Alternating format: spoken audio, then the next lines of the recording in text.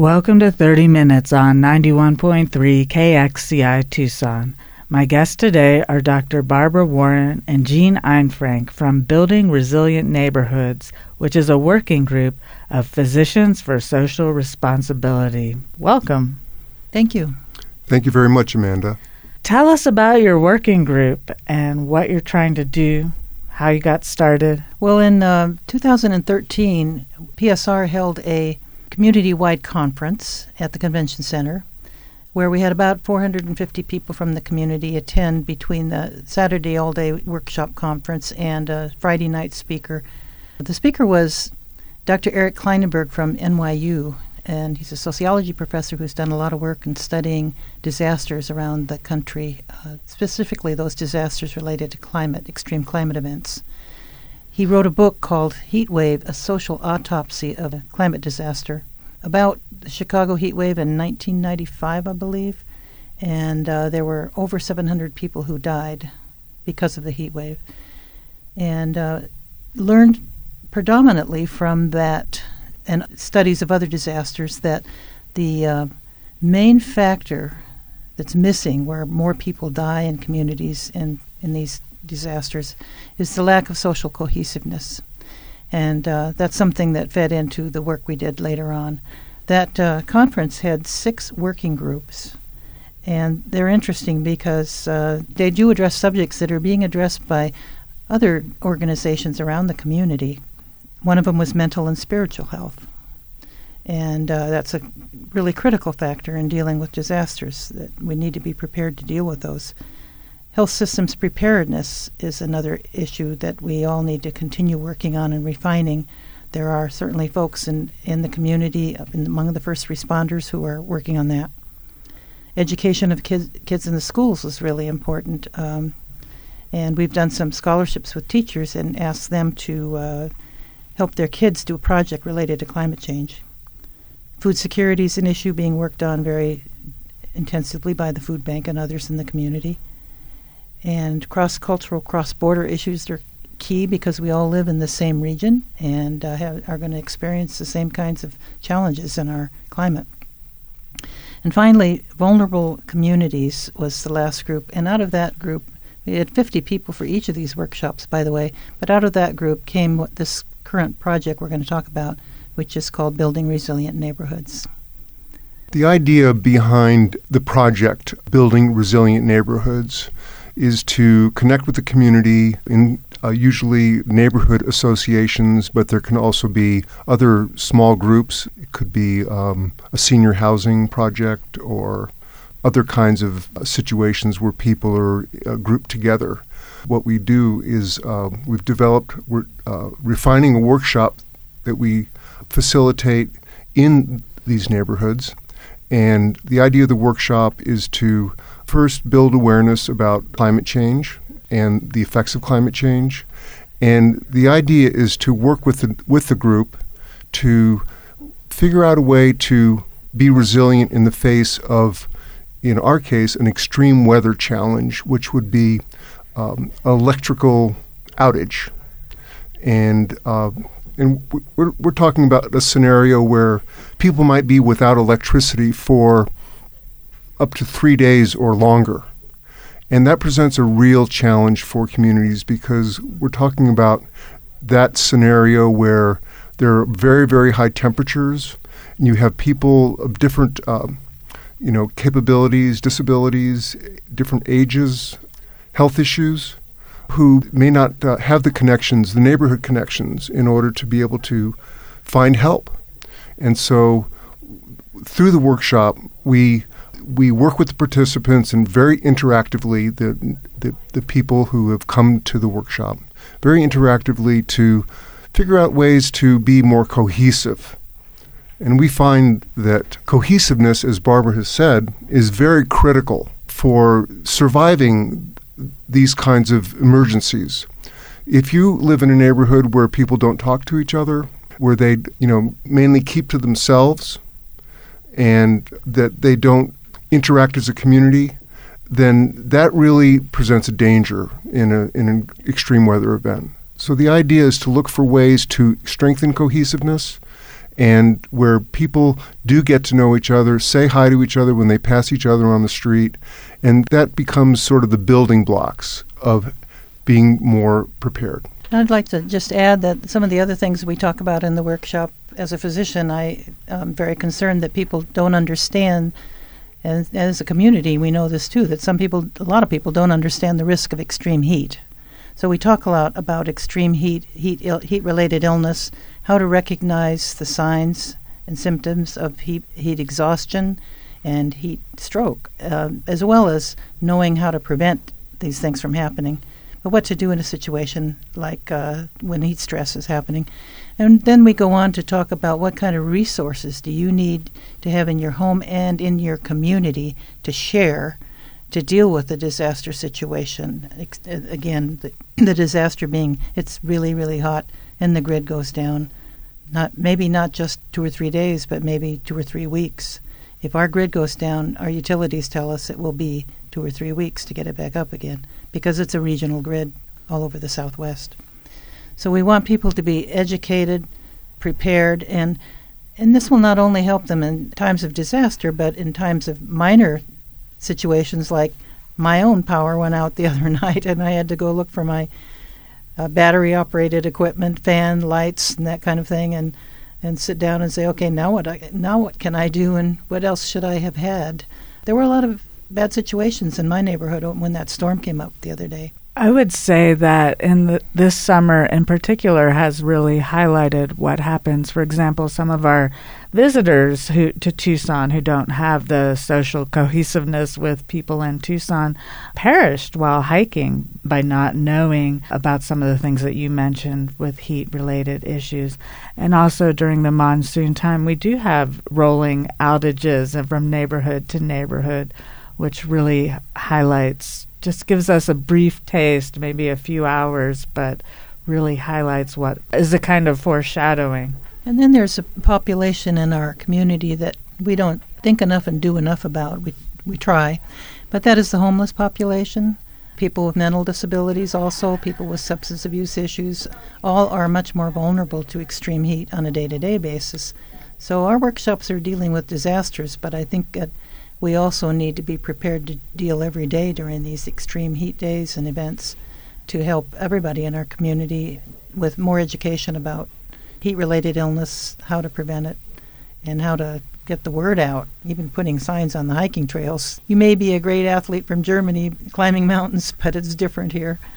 You're listening to 30 Minutes on 91.3 KXCI Tucson. My guests today are Dr. Barbara Warren and Jean Einfrank. They're from Building Resilient Neighborhoods, which is a working group of physicians for social responsibility. How many of these workshops have you presented so far? We've presented a good many as focus groups to community leaders, people from city and county, people who are neighborhood association leaders, so probably half a dozen of those in the beginning. And we've probably offered about a dozen workshops in neighborhoods now with actual commitment to carrying on with the work of the workshop and the project. Sometimes it wasn't exactly a neighborhood, but an organization that takes care of vulnerable people, like Lend a Hand, which we did a workshop for on a couple of occasions. Probably a dozen and a half or more. And we're doing more right now under the aegis of a subgrant from the Centers for Disease Control, reaching out to 3 high-risk communities to look at what are the variables, what are the different things we need to be aware of for different kinds of populations, and trying to reach out to high-risk groups and educate them about, or get them involved in educating each other about how to deal with extreme weather events. I'd like to just speak from my own personal experience in delivering a workshop and facilitating a workshop. The first one that I did was with my own neighborhood association, the Menlo Park Neighborhood Association. And it was really interesting to reach out to members of Menlo Park, property owners, to get them to come to the workshop. It's not easy to have a group of people come together on perhaps a Saturday for 3 hours to work together to build their resilience.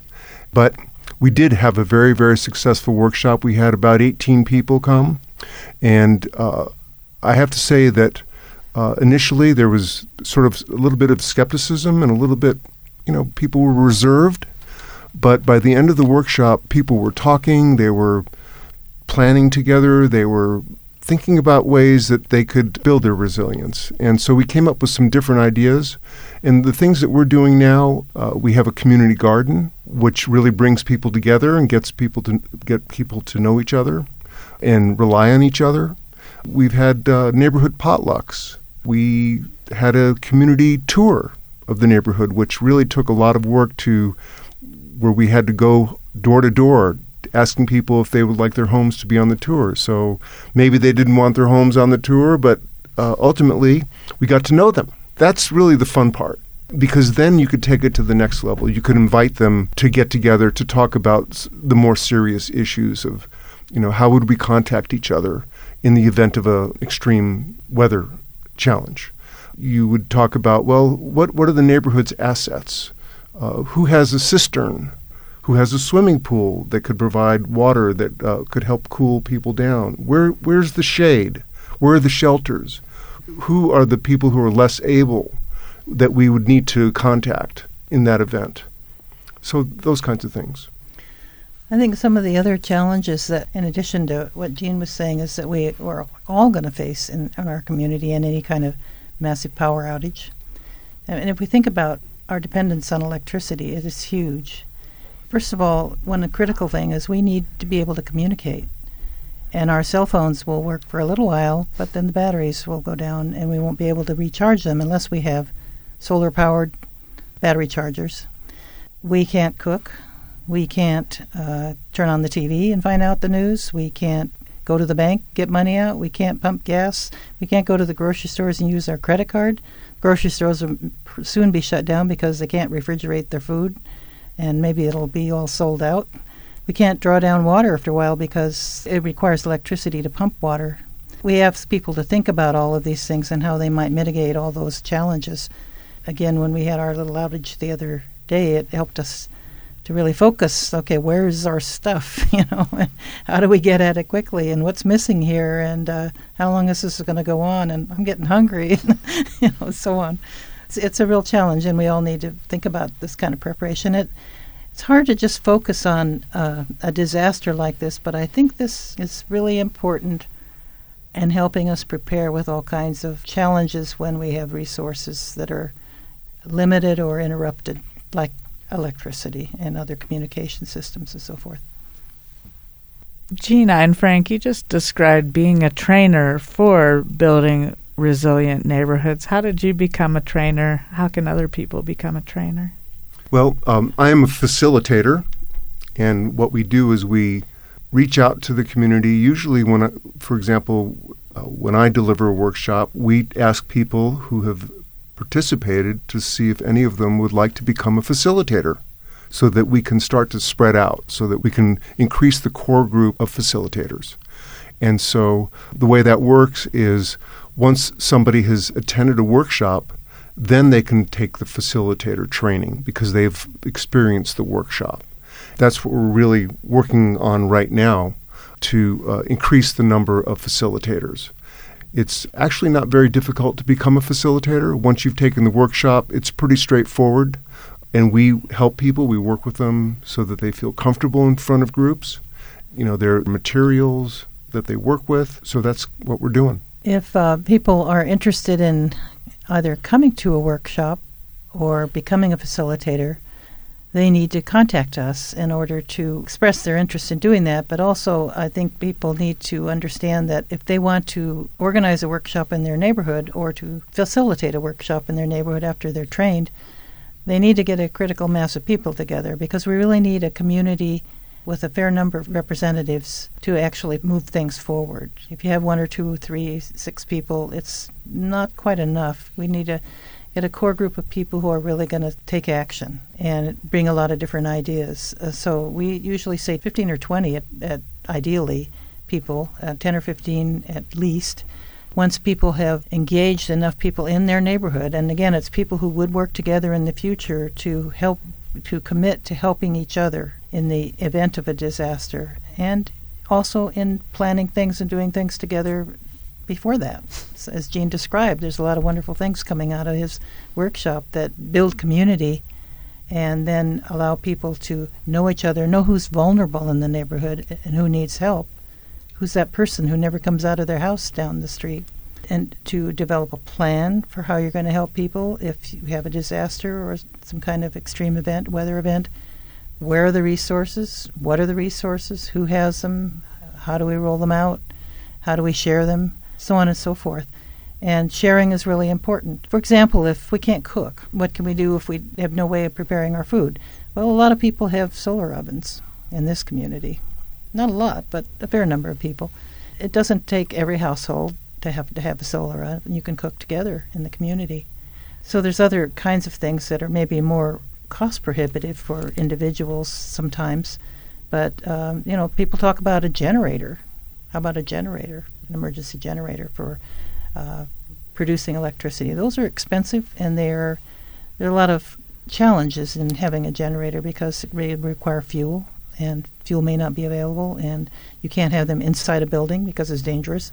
So there are a lot of things to think through like that to be able to work on collectively. But again, if people begin to think about these issues and want to plan and have some help in getting the whole thing going, that's what our role is, to help people begin to think about this, provide the facilitators, and to provide the materials. And it's all free. It's something that we feel is very important that be done in the community. If you're a neighborhood leader, then I'm speaking to you right now because you are the one who knows your neighborhood, and you're the one who can pull people together.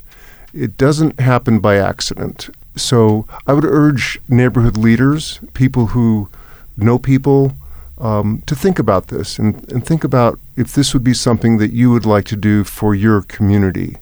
It only takes contact with us to just find out more and see how we could work together to help facilitate bringing your community members to a workshop.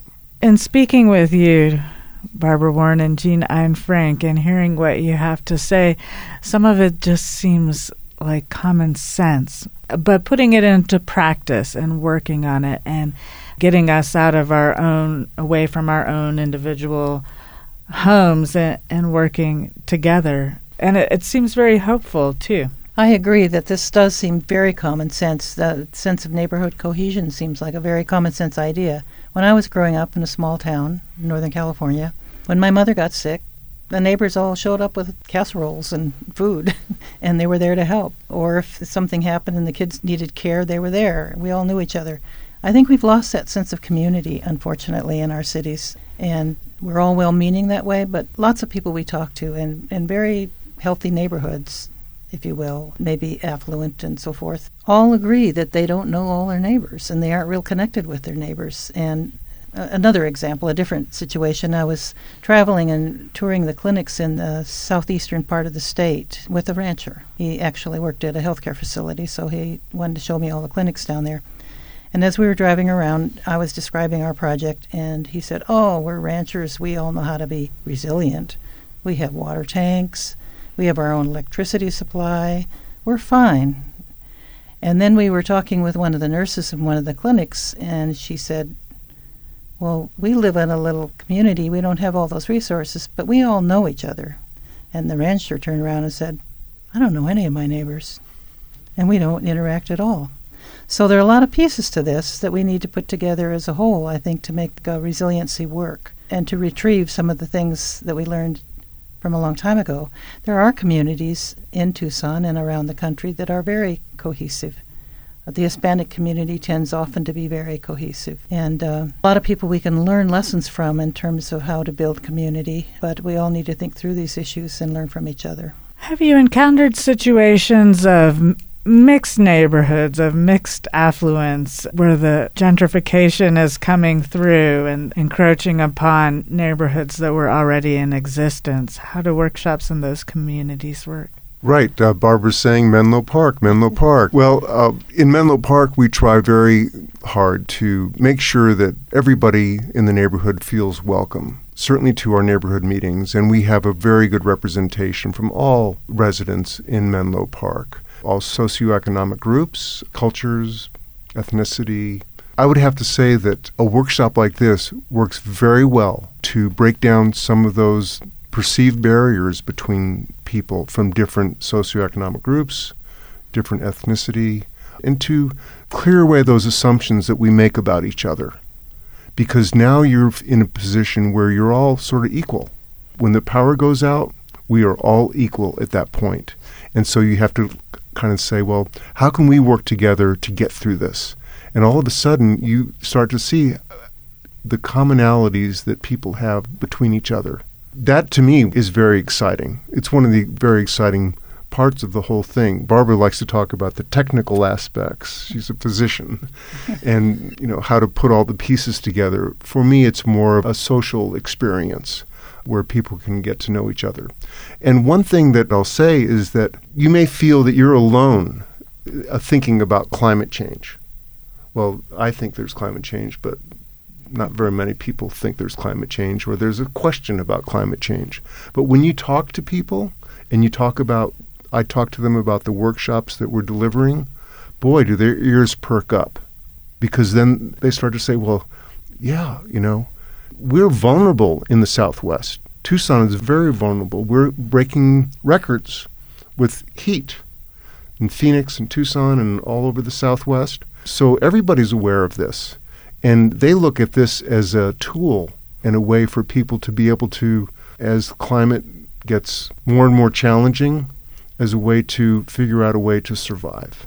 Again, and some of the barriers or challenges that would exist in neighborhoods that are mixed neighborhoods, as you talked about earlier. For example, there's a housing community in Menlo Park that is homebound elderly and disabled people who live isolated. They don't go out, and they're operating on a separate set of rules than the rest of us have to deal with. And the challenge is, how do you reach those people? How do you get to know those people? And what are their needs? And maybe they can help us understand how to meet some needs that we don't think about that they have already covered. We have the barrios in that neighborhood. They're very old neighborhoods, Spanish-speaking people, their language differences. There are other apartment complexes. There may be people renting. People in rentals are harder to reach because they come and go a lot. Students, and so on and so forth. So there's many different kinds of populations. We need to think about, how do we reach each other? How do we reach each other and work together and be there in case of adversity? And in the meantime, build our community even more so. I mean, Tucson's a wonderful place. It has a lot of community. But in very elusive ways, we all interact with each other. And in the process, we may have forgotten how to build neighborhoods together. For people who are interested in learning more about Physicians for Social Responsibility, in particular the Building Resilient Neighborhoods Working Group or some of your other working groups, how do people get started? Well, the first thing is, if you'd like to just see what we're doing, what we're all about, you can go to our national website, where it's our website on a national page, which is psr.org/AZ Climate. That's psr.org/AZ Climate. That page has materials from the conference that I talked about earlier. It has the materials from the various working groups that I mentioned before, what some of us have done. There's some wonderful paintings of climate change perceptions by school children that were done under a scholarship that are posted on the Arizona State webpage on that same site, psr.org. Also, we have all the materials that we use in our workshop, both in English and in Spanish. There are workshop guides, which are a little out of date because we've reworked the workshop so many times, and our slide presentation works a lot better to go through the flow of the workshop, which isn't posted there. But we also have a citizen's guide that provides all kinds of interesting resources about understanding climate mitigation and adaptation, understanding heat-related illness, looking at rating yourself on your neighborhood cohesion, and has a lot of resources in it for places you can contact in case of emergency or other needs in the meantime. So it's a good resource guide, citizen's guide. Then, if you decide that you want to talk to your neighborhood, and you've gathered 15 or 20 people who would like to hold a workshop, then you can contact us. Basically, at this point, my email, bwarre01@gmail.com. Let us know. We will arrange with you, and I'll maybe perhaps talk to you on the phone, and we'll talk about when you'd like to do it. And we'd have to arrange a time that's mutually acceptable with the facilitators who would come and help you with the workshop. We'd get the materials to you when we know how many people you have, and move ahead with it. We'd like feedback on how you do. We are trying to keep track of how much of the city we're reaching, so that's why we're trying to do this in a fairly organized way, although we need more resources to be able to make our registration for these workshops more effective, and we're working on that too. And your email address one more time, Barbara? B, as in boy, WARRE01